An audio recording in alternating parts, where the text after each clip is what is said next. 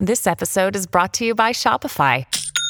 Forget the frustration of picking commerce platforms when you switch your business to Shopify, the global commerce platform that supercharges your selling wherever you sell. With Shopify, you'll harness the same intuitive features, trusted apps, and powerful analytics used by the world's leading brands. Sign up today for your $1 per month trial period at shopify.com/tech, all lowercase. That's shopify.com/tech.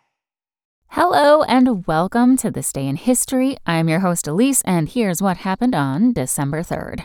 Across the globe, there are now some 23 billion text messages sent every day.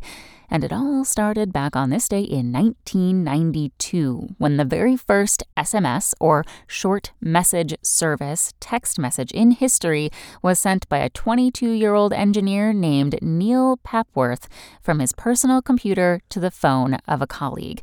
Papworth was part of a team developing a short message service center for the British company Vodafone.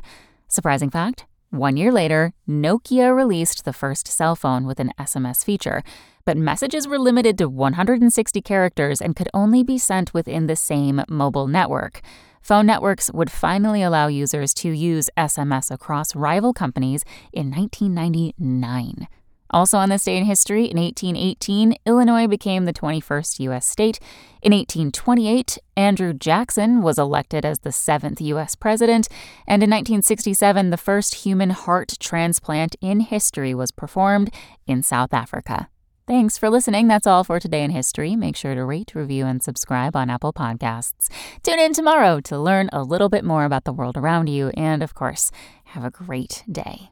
Want to learn how you can make smarter decisions with your money? Well, I've got the podcast for you. I'm Sean Piles, and I host NerdWallet's Smart Money Podcast. Our show features our team of nerds, personal finance experts in credit cards, banking, investing, and more.